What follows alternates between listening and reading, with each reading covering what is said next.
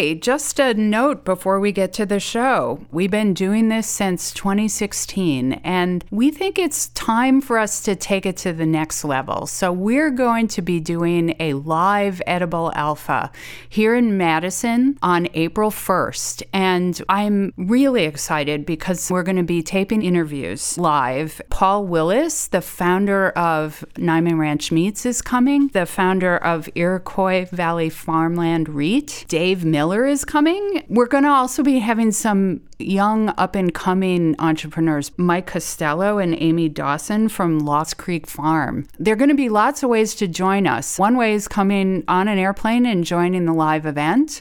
Another way is in the future, the podcast interviews that we tape live, we're going to have on our show.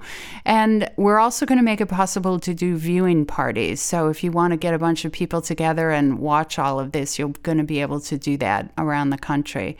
If you're interested in doing any of that, reach out to the Food Finance Institute or Edible Alpha. Get in contact with us and we'll get back to you and help you organize your event. And now on to our show. Welcome to the Edible Alpha podcast series, your source for actionable insights into making money in food. I'm Tara Johnson, the Tara's Way Lady, and we're here to talk to a wide range of stakeholders about what it really takes to grow a financially viable food business. Allie, thank you for joining us today. Thank you for having me. I'm excited to be here. Yeah, why don't you start by introducing yourself and what you're up to? Sure. So my name is Allie Ball, and I am the creator of Retail Ready and the host of the Food Biz Wiz podcast. So my background is in grocery buying. I was a grocery buyer for a long time here in San Francisco at Buy Right Market. And my role was, as you know, finding products for our shelves and making sure that we had really high sales once I brought them in. And I loved that role. I loved connecting with producers. I loved seeing what was up and coming in the industry. I loved having high sales. I loved selling products through. And I did that for years. We decided to open a second location, Buy Right Divisadero, about 3 miles away. And I became head of grocery and store manager of the new store. I did that for a while and realized I really missed working with producers. So I left Buy Right almost 6 years ago at this point and started a consulting business helping producers with their wholesale strategy. So I primarily do it through Retail Ready, my online course, and then a little bit of one-on-one consulting as well. Cool. So Buy Right, let's go back to Buy Right and talk a little bit about Buy Right. So for people who aren't familiar with Buy Right, what kind of a store is it? Yeah, Buy Right is a really special place. So it has been in the same family since 1940, and it is a specialty market. Now, there's 2 markets, and there's actually 2 markets and an ice cream store called Buy Right Creamery. There's an educational branch. There's catering. I mean, they've really built it out. Yeah, it's a huge, huge business. But when I started, it was, 2008, 2009, and specialty food, natural products industry was really just hitting its stride. So Buy Right is a tiny store. It's about 3,000 square feet, and it does huge, huge business. It's actually been cited as one of the highest revenue per square foot in grocery in the United States. So, For example, it's really, really wild. So, where is it? So it's in San Francisco. The original location is in San Francisco in the Mission District. And the new store, like I said, is about 3 miles away on Divisadero, which is a little bit further west in the city. Got it. Yeah, so it's one of those specialty stores where it has a really, really loyal following of neighbors and regulars who come in and do all of their shopping there. It's got a really great butcher counter, fantastic prepared foods, wonderful farm direct produce relationships, and of course, lots of really great specialty grocery. And then it's also it's a total tourist destination. People come from all over the world to see what's going on at Buy Right Market and what new items are on the shelves, and what relationships Buy Right's built. So it's very, very special. It sounds like it. And a lot of the Mission District is, a lot of tourists there. A lot of tourists. And it's interesting. So I live in the Mission District. I've lived in this apartment for 10 years. And 10 years ago, the Mission wasn't really on the tourist map. Like literally the map would cut off at Market Street, and the Mission is south of Market. And, it's really been incredible to watch this neighborhood change over the past 10 years, and see more and more tourists realize that this is San Francisco. The neighborhoods that people live in, and the parks that we go to, and it's very different than Fisherman's Wharf, which is traditionally the tourist destination. Right. And it sounds like Buy Right was kind of early in the whole sourcing direct from farmers and that. Totally. Yeah. So Sam O'Ganim is the owner of Buy Right, and his dad and his uncle started it in 1940. And as you can imagine, in 1940 they did not sell beautiful produce and wonderful cuts of meat. It really was more booze and cigarettes and your typical grocery store or like corner store in the 40s. And Sam went to culinary school, came back to San Francisco, and actually opened a restaurant in downtown San Francisco, and ran that for a couple years. And his dad really wanted him to take over the market, and Sam was young. He was in his early 20s at this point. And Sam said, Dad, I will come and take over this market, but I'll only do it if I can do it my way. And so the dad said yes. And in 1998, Sam took over Buy Right from his dad and his uncle, and brought in a really big butcher counter, started doing the prepared foods, started nurturing those farm direct relationships that he had from his restaurant, and really revamped Buy Right, into a much more similar version as what it is today. Great. And so specialty, natural category, have they always sort of thought of themselves as specialty? I think it's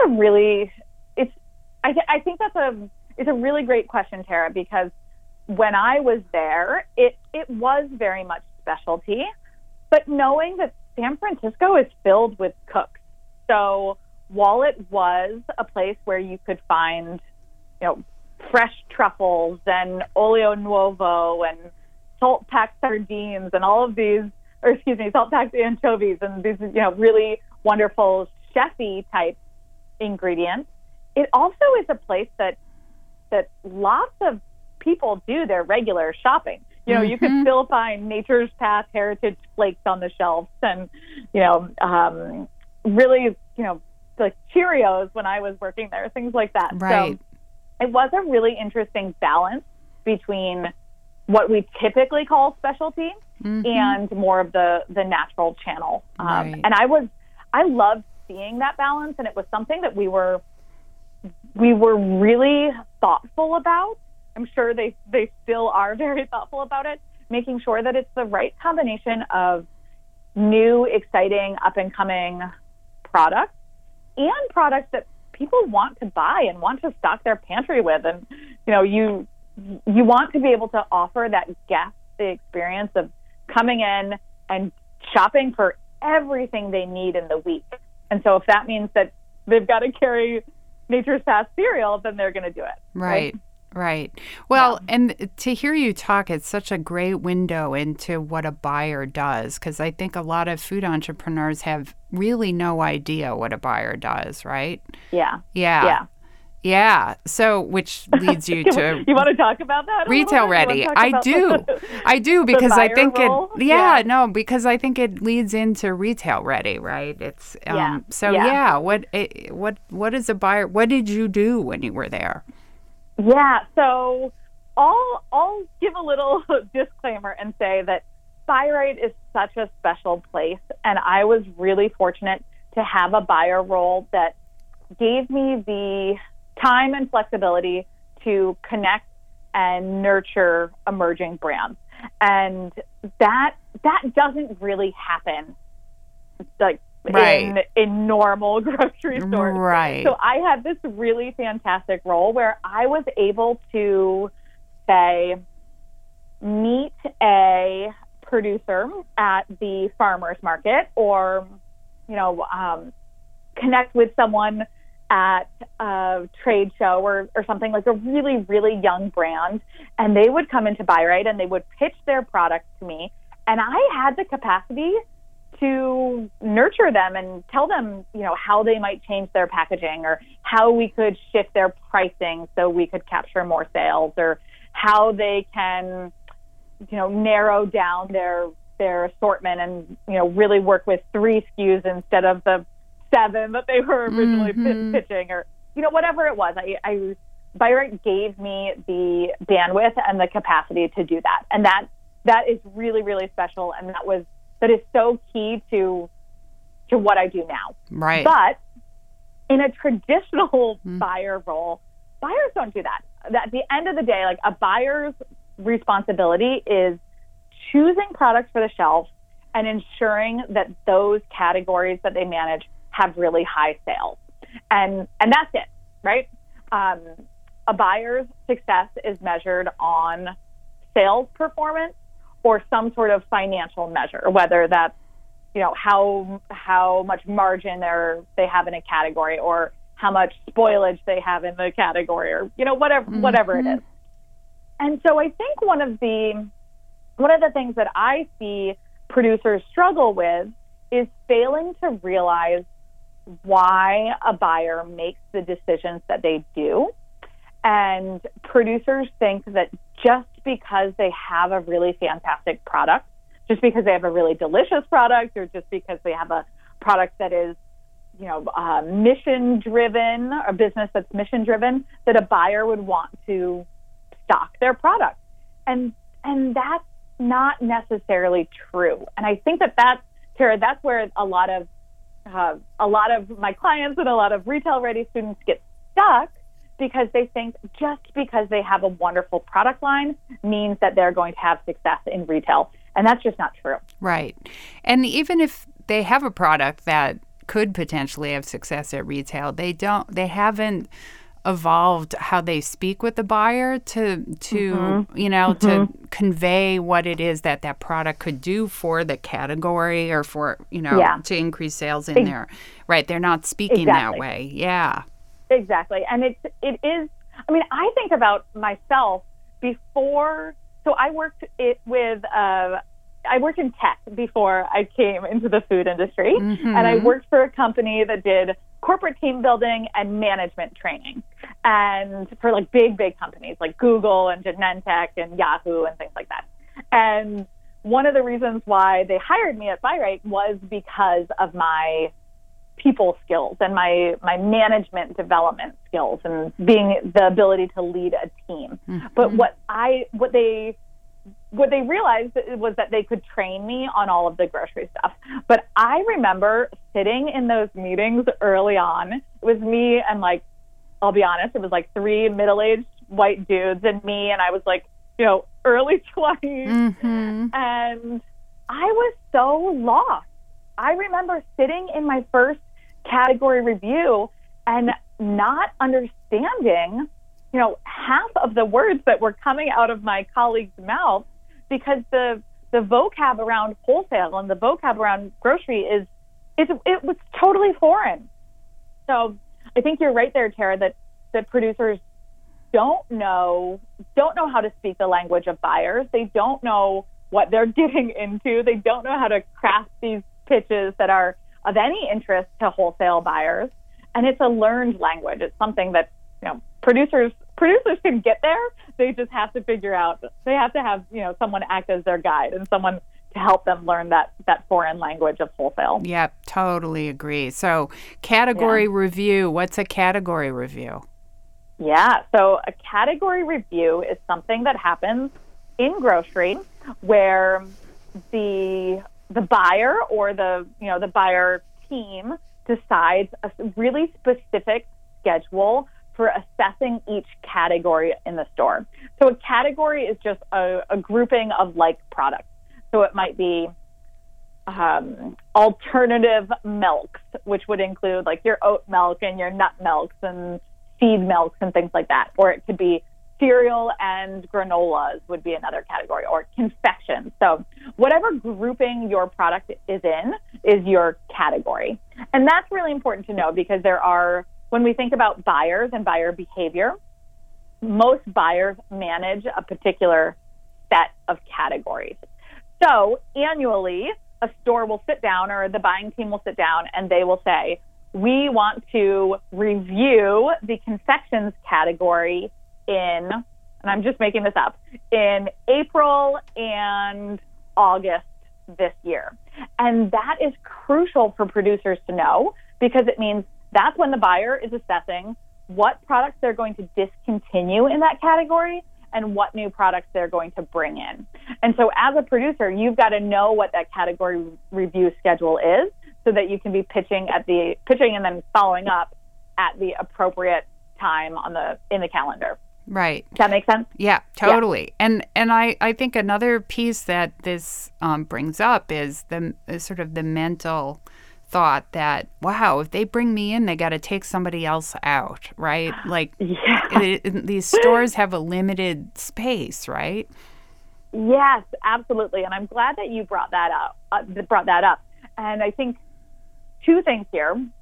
One, you're absolutely right in thinking that a Metro shelf has only so many facings, right? And so every single slot on that shelf has to be a moneymaker, or has to do something for the category, right? Mm-hmm. And so when we think about a buyer bringing in new products, it can't, and we think about those buyer goals that I talked about, this idea that the buyer's performance is based on sales or financials or something about the success of the category. That buyer can't just do a one-for-one swap with product. So say, for example, you make a strawberry jam. I always use this example because it's really basic. But say you make a strawberry jam and you want that buyer to bring you in the jam and marmalade category. And that buyer is convinced, they're all fired up about your brand, and they swap you out for a grape jelly on the shelf. Unless your strawberry jam sells more than that grape jelly did, the buyer hasn't met their category goals, right? It can't be a one-for-one swap here. What we would need is that your strawberry jam, to actually outpace sales of the grape jelly, so that at the end of the day, it was worth it for that buyer to spend all that time to bring in your product. Does that make sense? Totally. Yeah. So when you think about it from that perspective, being a buyer is actually kind of a hard job. I know all roles in the food industry are hard. Like, that is inevitable. The food industry is a hard industry. But I will say, I think the buyer role is particularly challenging because of a few different things. But one of them is really the idea that you have to place educated bets all day long, and really try to boost those categories based off gut feelings and based off that buyer intuition, which is a really magical thing. Right. So and it's funny, Tara. I'm at this when 5 years into Buy Right, I could have a producer walk in the door and show me their product, and I would know within seconds whether or not it would succeed on the shelf or not. There's just that buyer intuition that is developed over a few years is so strong, and I think it's one of the things that has been really helpful in my business now with producers. When a client comes to me, or a potential client comes to me, I can listen to my gut and do a little internal check, and I'll know pretty quickly whether or not it makes sense to work with that brand or to help them, or to know how to shift their product so we can find that success. It's so funny you talk about that. There's somebody here in Madison who is, I always tell people, is a great example of one of these buyers he was a buyer at Famous Footwear here, was headquartered here, and Land's End was headquartered here. And then he decided, no, boy, I bet this was like 2002, something like that he was going to open something he was calling Fromagination. And it's going to be this really high-end cheese store. And he's going to put it right on the square of Madison. So this is right around the Capitol, which at the time had like the first condo building was being built. Yeah. Like it was dead down there. Yeah, and he 2002. Wow. Yeah, and he was saying, I'm going to sell cheese that's going to cost, people are going to pay $28 a pound for. And we were in the cheese industry looking at him like, what the hell? What does he think he's doing? And then I was like, yeah, but he was one of those guys at Land's End who knew that women are going to want green purses next year, even before they knew they wanted green purses. And he started that thing, and it's been a wonderful success. And it was really an anchor for a lot of the redevelopment that happened. I mean, he was just so far ahead. Awesome. And that's what you're talking about. Like, people who have really good buyers have these instincts about what the consumer is going to want, even before a consumer could even articulate it. Totally. And it's not to say that buyers don't research and study trends and know what's happening in the industry and in their categories. They do. Buyers, at the end of the day, buyers are numbers people, for sure. Like, most buyers love spreadsheets. You can't see me, but I'm like literally raising my hand right now. I love a good spreadsheet. But that gut can't be denied. It's really, really powerful. That was a great example that you shared. From what is it called? Fromagination? Fromagination is the name of the store. Yeah, and people have tried to get him to franchise it over the years. Yeah. And he's like, nope, this is meant to be a local business right here. I'm happy with what it is. Yeah. Yeah. And he called it Artisan Cheese and Perfect Companions. So That's a great tagline. Yeah. That's great. Yeah, everything about it is beautiful, and he was really part of helping showcase some of the artisanal cheeses being made over the years in Wisconsin too, because we were not really known for artisanal cheese. We were kind of commodity land, and he's part of what helped change that out here. Yeah, I love that. Yeah. So I want to go back to something though, Tara. Yeah, so please. We were talking about this idea of the buyer having that gut reaction, and I shared the example that a brand could walk in and show me their product line, and I would know. But I want to say two things here. One, I have been wrong. So I have definitely placed. It is a betting game. I have placed incorrect bets, and so there are absolutely brands who pitched to me way back when. And I said no, like, not the right fit. And sure enough, here they are 15 years later, like, Whole Foods National flying off the shelf. So, I will say that buyers can be wrong. Absolutely. Buyers also know their store really well. And I think one of the key things, especially for producers, is realizing that just because a buyer says no to your product doesn't mean that your product isn't going to succeed as a whole. It just means that you're not the right fit for their store, or not the right fit at that exact time, or not the right fit for that category, or whatever it is. So I think it is really important to realize that not every product is great for every wholesale account. And when the buyer says no, like a really hard no, like full stop no, the producer should just move along, move along to the next account, because it's not worth trying to convince a really, really stubborn buyer that you're going to be a great fit if the buyer doesn't feel the same way. Do you think Yeah, that so, in yeah. the current retail environment, do you think that a brand's willingness to promote is affecting the buyer's decisions more Yeah. than it used to? Yeah, absolutely. And I think it's hard because previously, when I was in a buyer role, a brand could say, I can promote through 2 demos a month for the first 3 months. And that would be great. Like, I would be thrilled if a brand could promise that. Mm-hmm. And now I think we're seeing promotion really tied to, price reductions and paid promotion. And I think that it's tough because as you know, it's really hard for emerging brands to have much of a budget to do, sales and discounts and all of that marketing spend that can really add up. So unfortunately, I do think that there are bigger stores that are really looking for those brands to pay to play on their shelf. But luckily, there's still lots of independents and lots of specialty stores where that promotion really could look more like demo strategy and staff education and things like that. Right.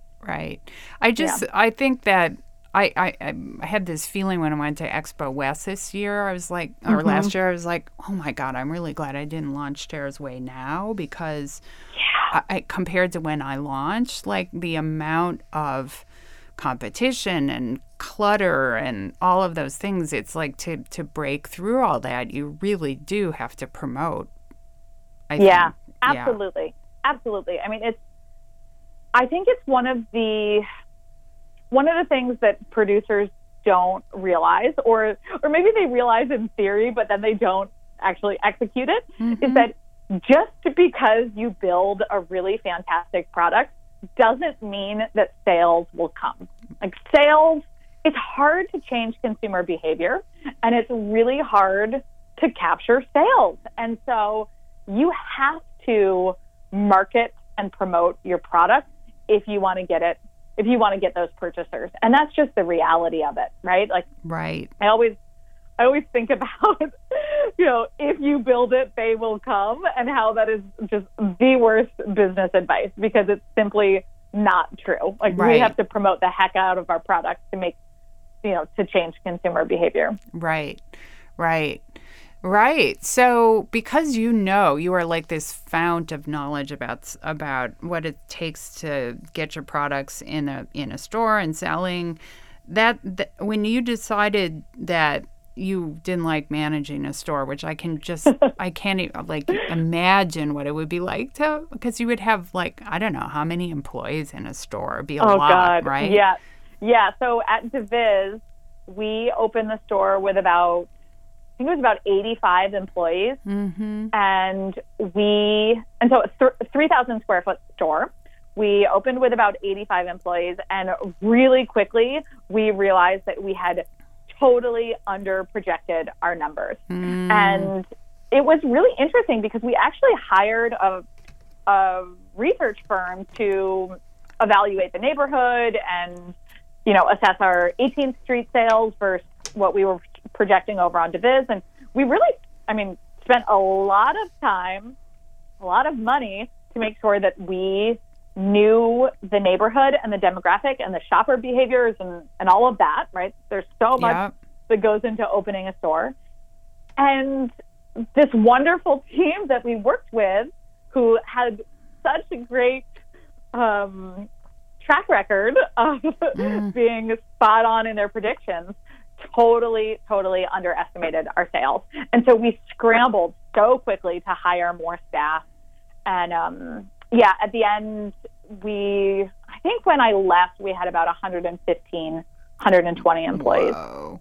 Yeah, because you're open. The thing about grocery, right? You got to be open all the time. You have to have staff. Yeah, exactly. So we were open from 9 a.m. to 9 p.m.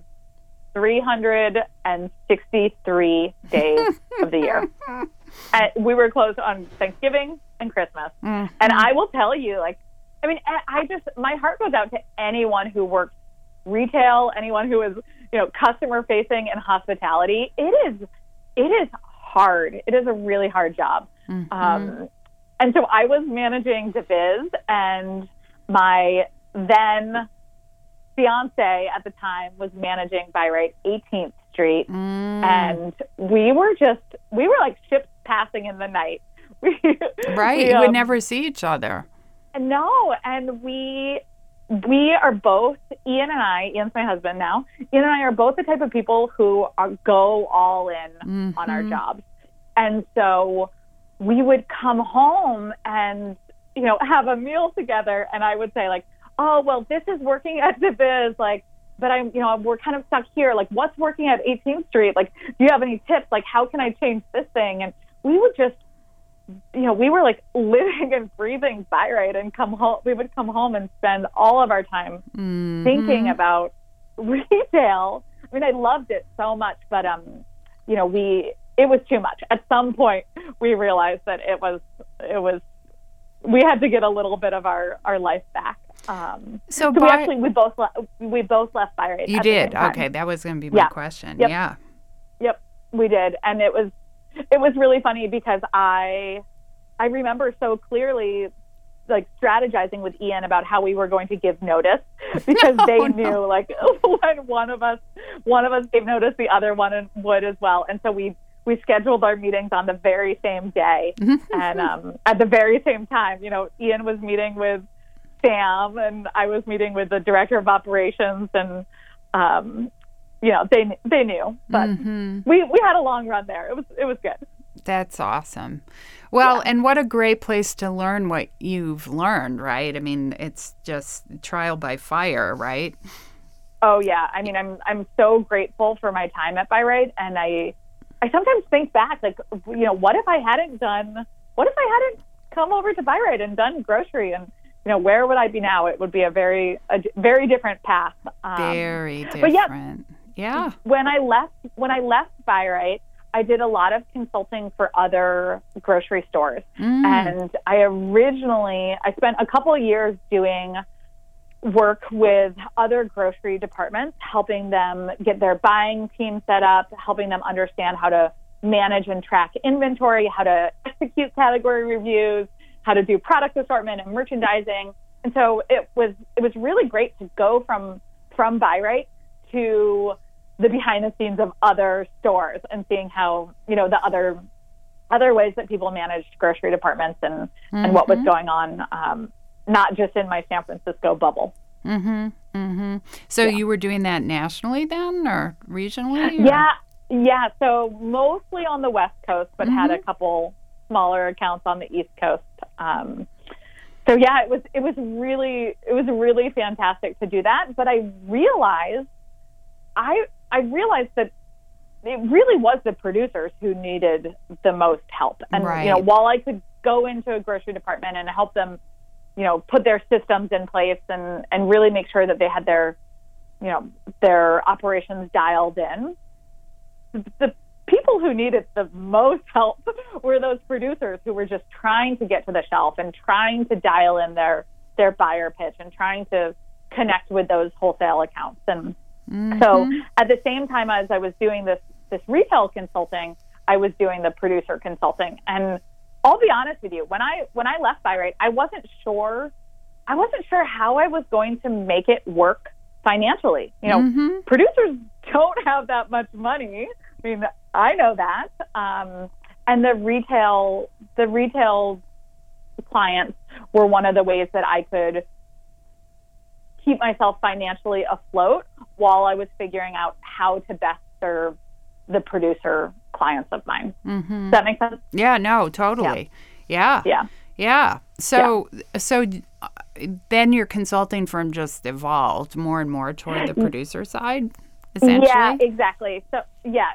And so what I realized, and this is, it's all hindsight, right? Like, I look back at some of these things and I'm like, oh man, like, right. Why did it take me so long to figure this out? Why did it take so long?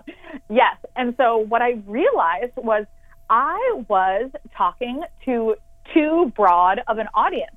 I was trying to appeal to both the retail owners and managers and the producers of packaged products. And so, my messaging was that I could do both, right? Because I truly could. Mm-hmm. And I loved doing both. But I realized that I was doing a disservice to myself by having too broad of an offering and trying to speak to a bigger audience. And, it's, as I had this realization, it was such a light bulb moment to me, because it's exactly what I teach my clients, mm-hmm. narrow your target audience, mm-hmm. and your sales will grow. And, you can hear me laughing to myself, because it was so obvious in hindsight that I had to choose a channel, and my passion, the reason why I left Buy Right was to help producers. Mm-hmm. It was not to run grocery departments, which was, I should have just stayed at Buy Right if I wanted to do that. So I would say, so in year 3 of my consulting, so almost 4 years ago, I tapered off the retail consulting and put a stake in the ground and said that I was going to focus solely on producers, because that's really where I could have the biggest impact in the industry. And is that about when you started Retail Ready? Yeah, so I started Retail Ready in year 3. So You're right. So I spent those first 2 years of my consulting working, with the retail clients and working with producers one-on-one. And I saw over and over again that these producers had the same problems. They were all struggling with some variation of the same themes in their business. And, going back to this idea that producers don't have a lot of money, they don't have a lot of time to figure this out. They only have so much bandwidth, like mental and emotional bandwidth. I was like, I need to find a way to support more producers at a lower price point and really help move the needle in this industry. And I realized that the best way for me to do that was by grouping producers together and offering them a course. Mm-hmm. And so I created Retail Ready based off, all of that one-on-one experience, and launched it. Yeah, I'm going into year 4 of it now. So I launched it in January of 2016. So yeah, it's just going into year 4 now.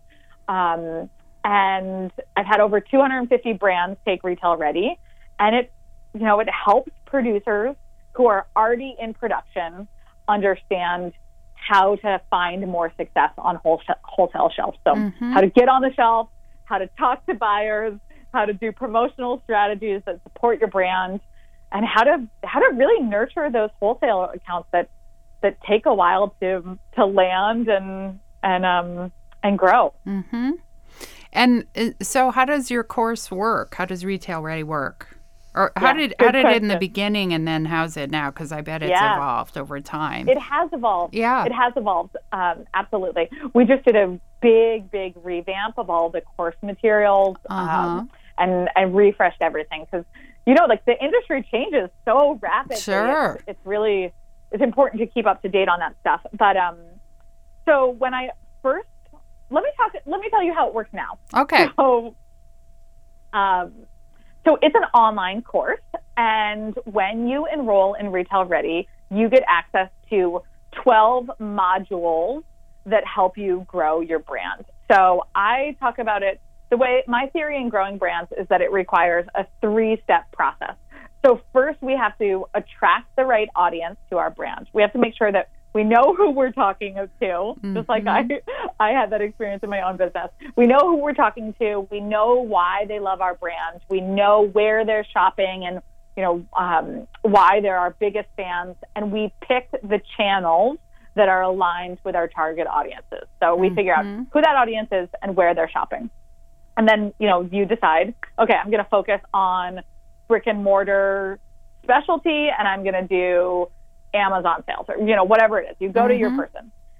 So we attract the right audience, and then in Retail Ready, I coach brands on how to perfect their pitch. So how to speak the language of wholesale, how to connect with those buyers, how to get samples in those buyers' hands that guarantee that buyer actually tastes your product, how to follow up afterwards, how to create all these promotional materials like a beautiful sell sheet and an effective price list and all of that stuff that you need to support your brand. So that's in the pitching section of Retail Ready. And then the final step in growing brand is what I call like the grow phase, which is working with brokers, working with distributors, executing trade shows and in-person marketing, understanding the basics of digital marketing to make sure that you're capturing all of those online leads, and really thinking about the next steps with your brand. Like once you understand how to get on the shelf, understanding that then getting off the shelf and expanding your sales is, just as challenging, if not more so. So in Retail Ready, we cover all of that through our 12 modules. So when you enroll, you get access to a private course platform, and you can work through those modules at your own pace. And this is a really big thing that I shifted. So when I first started Retail Ready, I did it as a live course where we had, 15 brands at a time come in. Everybody started on the same day. Everybody ended on the same day. And we did it as a 6-week live course. And I was finding over and over again that producers are busy. So they would come in and of course, something would come up. Something would come up in week 3 and they would miss a live call, or something would come up in week 4 and they would get behind on a lesson. And it was really hard to catch up once producers got behind. And so I shifted the delivery of the course and put everything on this course platform and shifted it to lifetime access of the course materials and that self-paced core course content so that producers could go at their own rate. So sometimes I see people come in and they binge it, like Netflix style, right. Get it all done in 2 weeks. But my recommended pace is that you do 1 module a week, which would take you 90 days to get through. Because I think, one of the things that I'm guilty of this too, but I feel like nowadays we consume so much content and it's really tempting to consume and think that that's really productive and that is growing our business. But the reality is that it's the implementation that grows our business, right? So I see these brands come into Retail Ready and just try to crank through the course content without taking the time to implement. And those are the brands who then circle back 6 months later and say like, oh shoot, I really do need to come back to this module and implement the lessons that I learned. It's so funny because we do these raising equity courses, and I'm way early in the curve. I haven't been doing this for 4 years. We just started it this year, and we too started it with me live on the course. And in the world of like raising money, if you don't do stuff, you don't raise money, right? Like, and I look at this, I have the same thing, right? Where people are like, well, I'll just sit in the course, and then suddenly they're going to, and you can't. Like, there's a lot of work you got to do. Yeah, exactly. And so, I always say that with Retail Ready, that I give you all of the tools that you need to find success in wholesale. But I can't make you do the work for you. I can't do the work for you. And, I have these wonderful, wonderful success stories out of Retail Ready. And they're the brands who show up and do the work and come to our live calls. I'll talk about those in a second. But like the ones who actually take responsibility for growing their brands are the ones who find success. And, Tara, I know that sounds so obvious, but I think it's so important to reiterate that this culture that we have of consuming content and thinking that is productive is really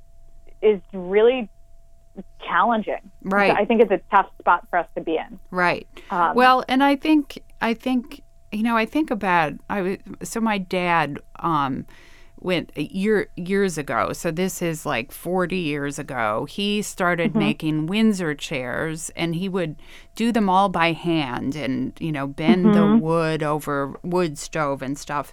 And he and I were talking about it, and he's like, back when I did that, there were no books about this. You couldn't go on the internet and look about it. Like, this was something I had to find people who used to make them to, Yes. And now it's just like you can just look at your phone and do how to make a Windsor chair and sit there and look at it, right? And you're right, like the content is all out there, but then you still got to make the Windsor chair, Exactly. Yeah. I love that analogy. And I am guilty of this myself.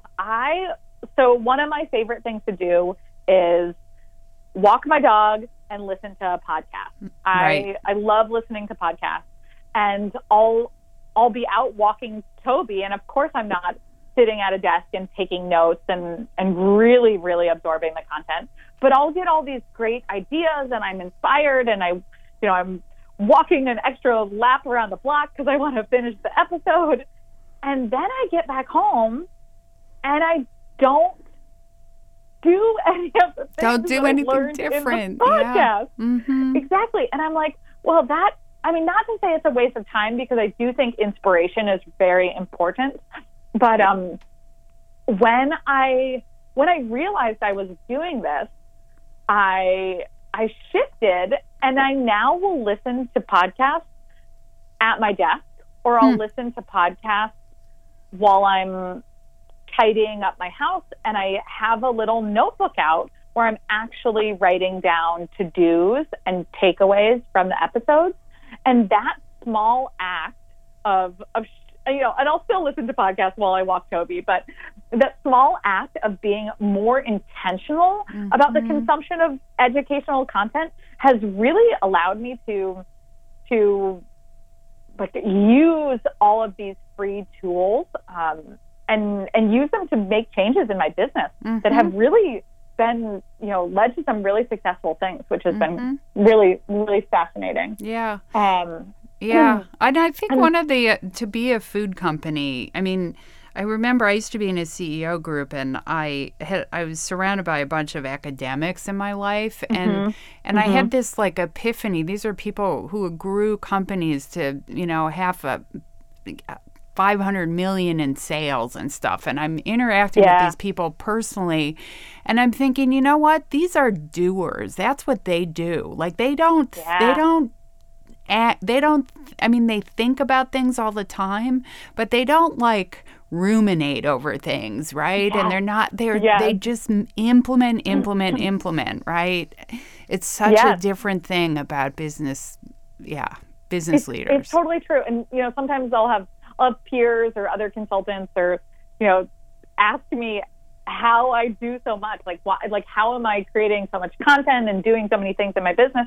I'm like, well, it's just because I decide to do it. Right. I don't sit around and I'll certainly like weigh the options of launching a new product or, new educational thing, or, I sat on launching my own podcast for a good year before I did it. But at the end of the day, like, you've got to take action. Otherwise it's just, otherwise you stay stuck. Right. Yeah. Right. And that's the thing about our courses, right, that we both experience, that the people have the most success are the people who are taking action all the time, and structuring. Like I don't make people do a bunch of silly exercises. Like every exercise is something in their business, and I'm sure you're doing that too, but they have to actually do it. Like I can't.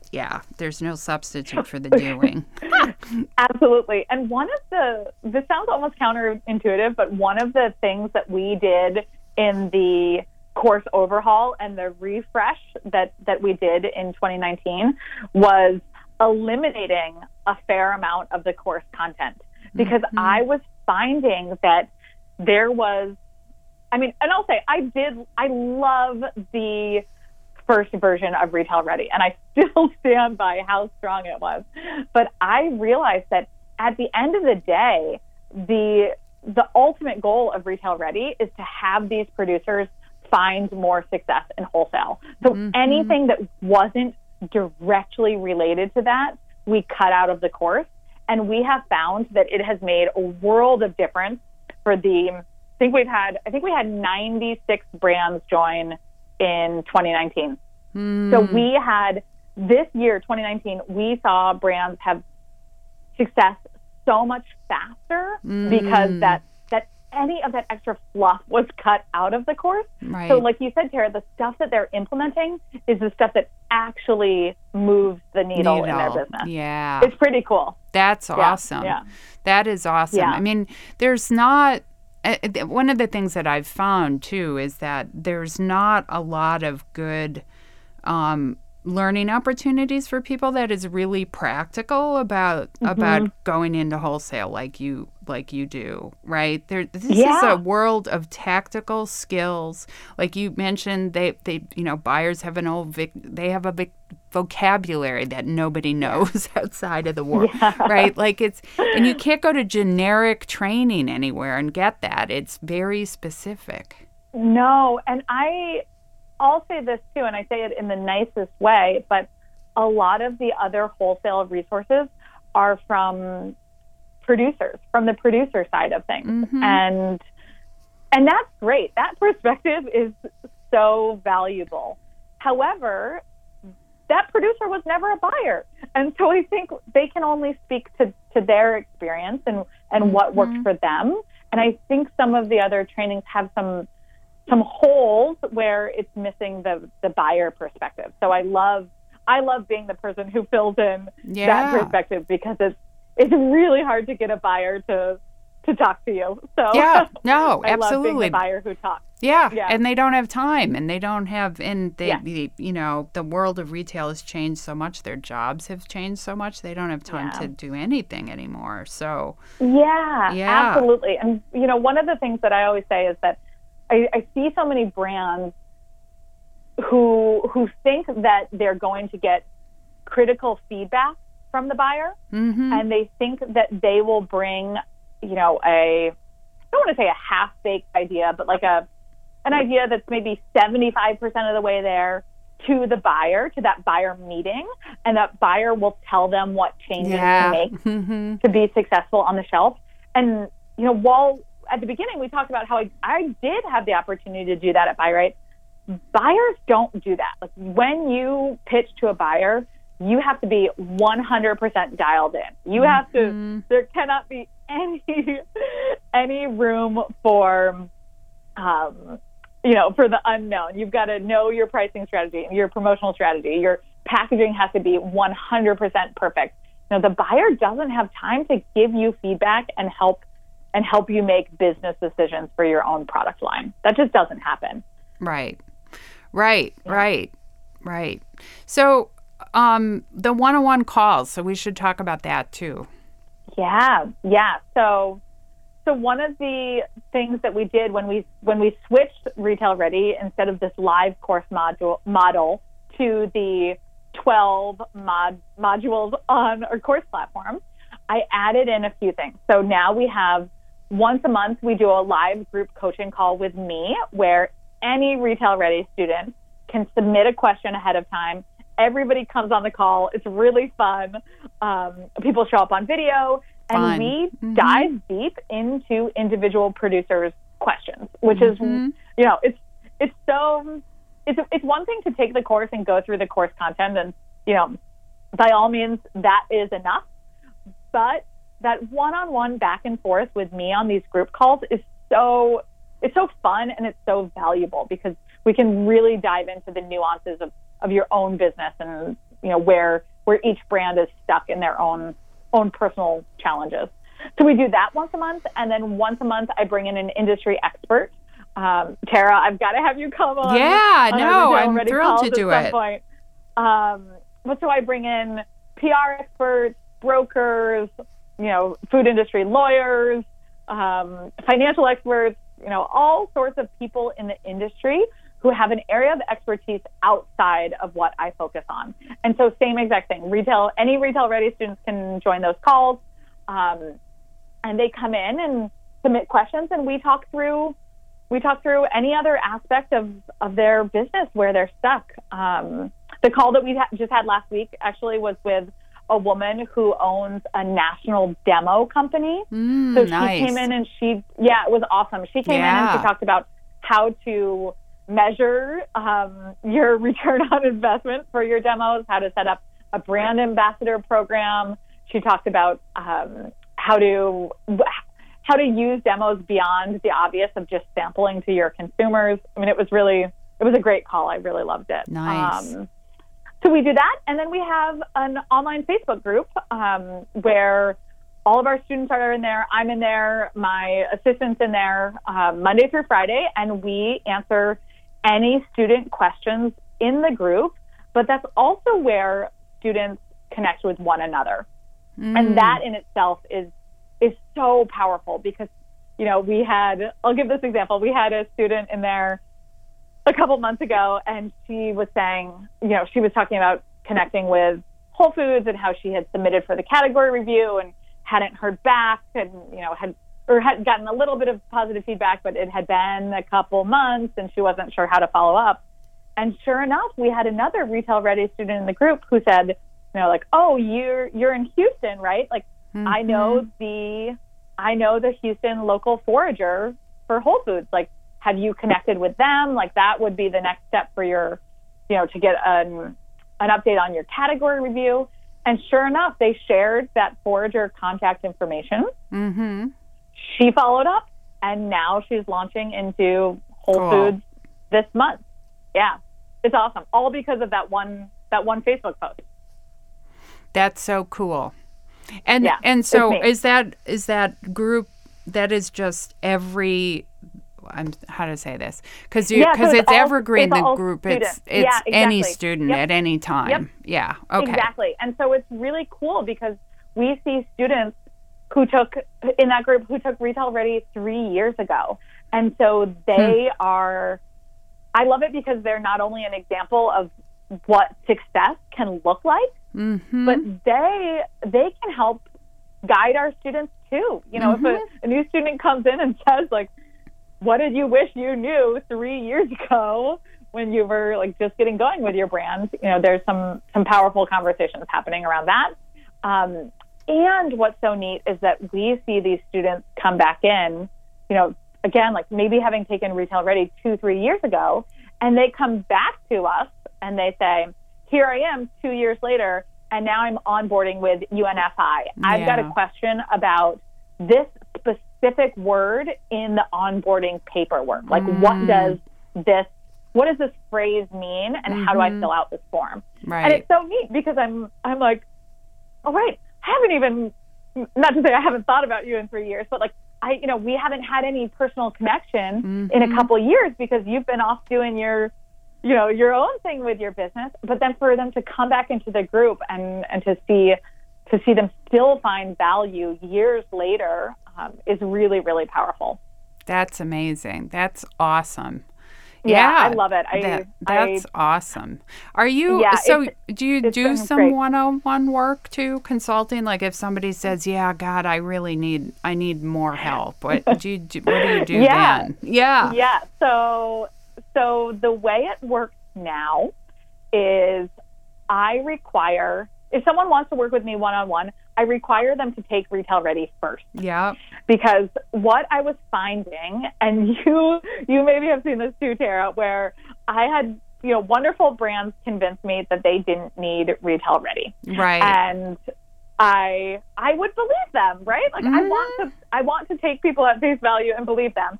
And so we would get into a one-on-one engagement, and then sure enough, we would be in week 2 or 3, and we would sit down for our meeting, and I'd be like, oh, shoot, like, you just really need Retail Ready. Yeah. I designed this program based off years of one-on-one consulting, and I know it works, right? I am so confident in Retail Ready.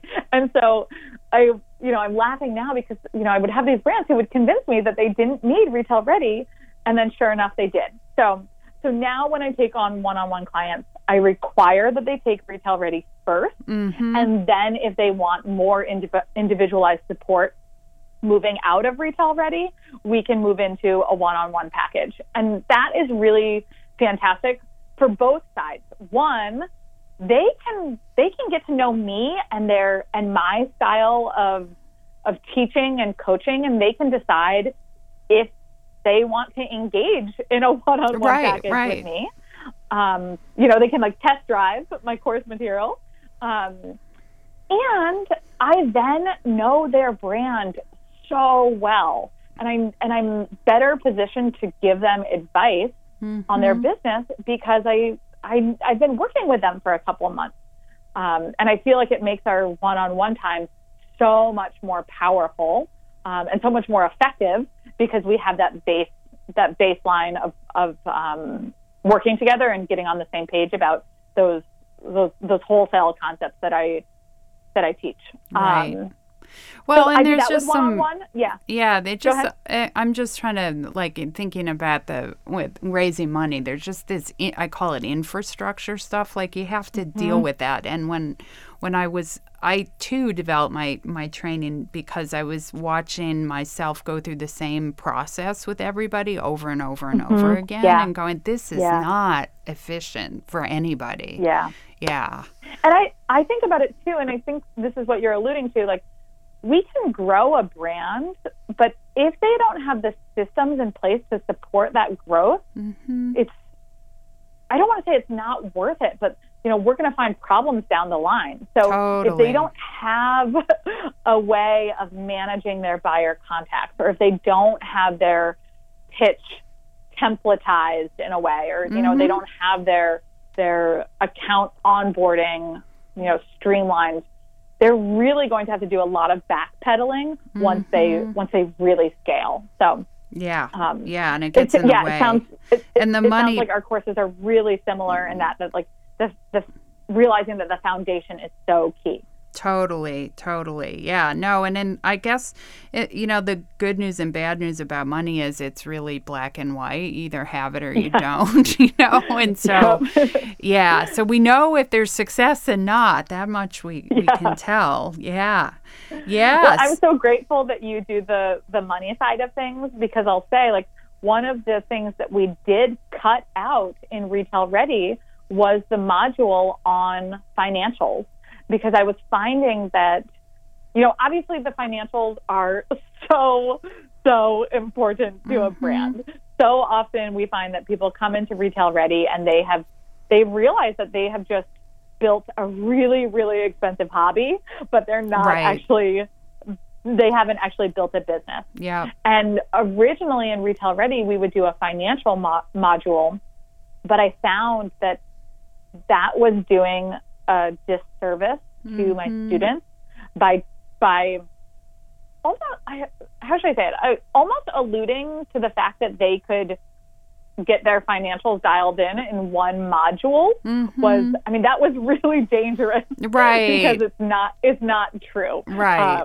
So we took out the financial piece. Like, of course, we still talk about margin and benchmarks and promotional stuff, broker and distributor stuff, but we took out the pro forma and financial modeling because it's such a huge topic. Yeah, it's kind of its own topic. Just kind of like yours is your own topic too. It's just it's huge. It's huge. And then I would find that students would get to the financial module and then they would come back to me and they would ask me these really in-depth financial questions that I am not qualified to answer. Right. So, it was really doing a disservice to my students there. So, it's a great example of one of the things that we cut out in 2019. Yeah, that's amazing. So, so what do you? So now you have a podcast. So you've kind of that's sort of related and not, I guess, talk about exactly. that. So it's called Food Biz Wiz. And we release episodes every Thursday. And it is a combination. There's 3 different style episodes on there. And it's all based off the idea of, or the topic of wholesale for food, beverage, and wellness products. So I do solo episodes. So myself just teaching on a topic. Cool. Like a recent episode that I did was on why it takes so long to get your product on the retail shelf. So, what is that process and why does a buyer why does it take so long, even when a buyer says that they want to carry your product? Right. So something like that. I do interviews just like this, Tara, with other industry experts. And then we do a series where it's live coaching calls with Retail Ready students. Oh, and fun. Those are really fun because it's almost like being a fly on the wall in one of our live coaching calls, our student coaching calls, where a student can submit a question and we dive deep into some strategies for solving it. Mm-hmm. Oh, that's fun. They're fun. They're really fun. Cool. Yeah. Cool. So I've got the podcast, and then the other big fun thing that I launched recently, last month, is a Food Biz Wiz quarterly planner. And it's a physical planner, Tara. I don't think you've seen this yet because it's pretty new. But one of the things that I found over and over again is that my students they set really great goals, but they were falling short of their goals because they didn't have the systems in place to make progress towards those goals week in and week out. So I worked with Retail Ready students to develop this physical planner. And I worked with a designer. I worked with a publisher. I now am the owner of a packaged product, or like a physical product, which sounds crazy. But I launched the planner a few weeks ago, and it's specifically made for the food industry. So we've talked about trade shows and category reviews and buyer contacts and things like that in the planner. And it's for food business owners and managers to help them set and track and achieve their business goals. Cool. It's cool. Cool. Yeah. That is cool. I'm going to bring this up, and you can edit it out if you want to. But, Tara, we haven't talked about the strange coincidence that you and I have and the fact that we went to the same high school. Yeah. Isn't that crazy? No, we can talk. I'm happy to talk about it because it's the world is so weird that way, right? Like the universe gives you what you need when you need it. And these weird coincidences, you're just like, so we both went to the same prep school, which is. Yes, exactly. And the reason why I bring this up is because when I attended, we were required to use a physical planner. Yeah. And so I don't know if you had this as well, but they literally gave it to us. Yeah. Or I don't know if we had to purchase it or whatever, but every student got this physical planner, and we had to use it to manage our own time. And I remember falling in love with this planner. And it's been a couple of decades since I was in high school. Right. But I have used a planner pretty consistently since then. And it has been so important to my business success. Having a physical planner and managing my time and managing my goals. And so I swear that I created the Food Biz Wiz planner because of our high school's physical planner. Isn't that great? That, I had decades ago. Yeah. No, I too have had, isn't that funny? I too have had a planner, a paper planner. And I have a bunch of young people who work for me, which is awesome because I love it. And I still get to have them look at me like I'm from Mars when I come with my paper planner, right? It's like, and they're like, well, we need to have it in the phone. And I'm like, yeah, but you don't understand. It's not just a calendar. And I don't just look at a day in it. And if you want to know why, this is the thing. If you want to know why you and I have accomplished a lot in our lives, it's probably because we've managed ourselves, right? Exactly. And that is truly what our high school gave me, that ability to manage myself and to manage my time. But yeah, I think about the planner too. And so we've got a lot of training around the planner. Like when people purchase the planner, they get this training package. Cool. And I still love digital calendars, and I've got a digital project management software that I use, and I love digital, but there is something that is so powerful about having that tangible planner and having that combination between the digital and the analog. It's a really powerful combination. That is a super exciting thing. So I'm gonna have to check this out.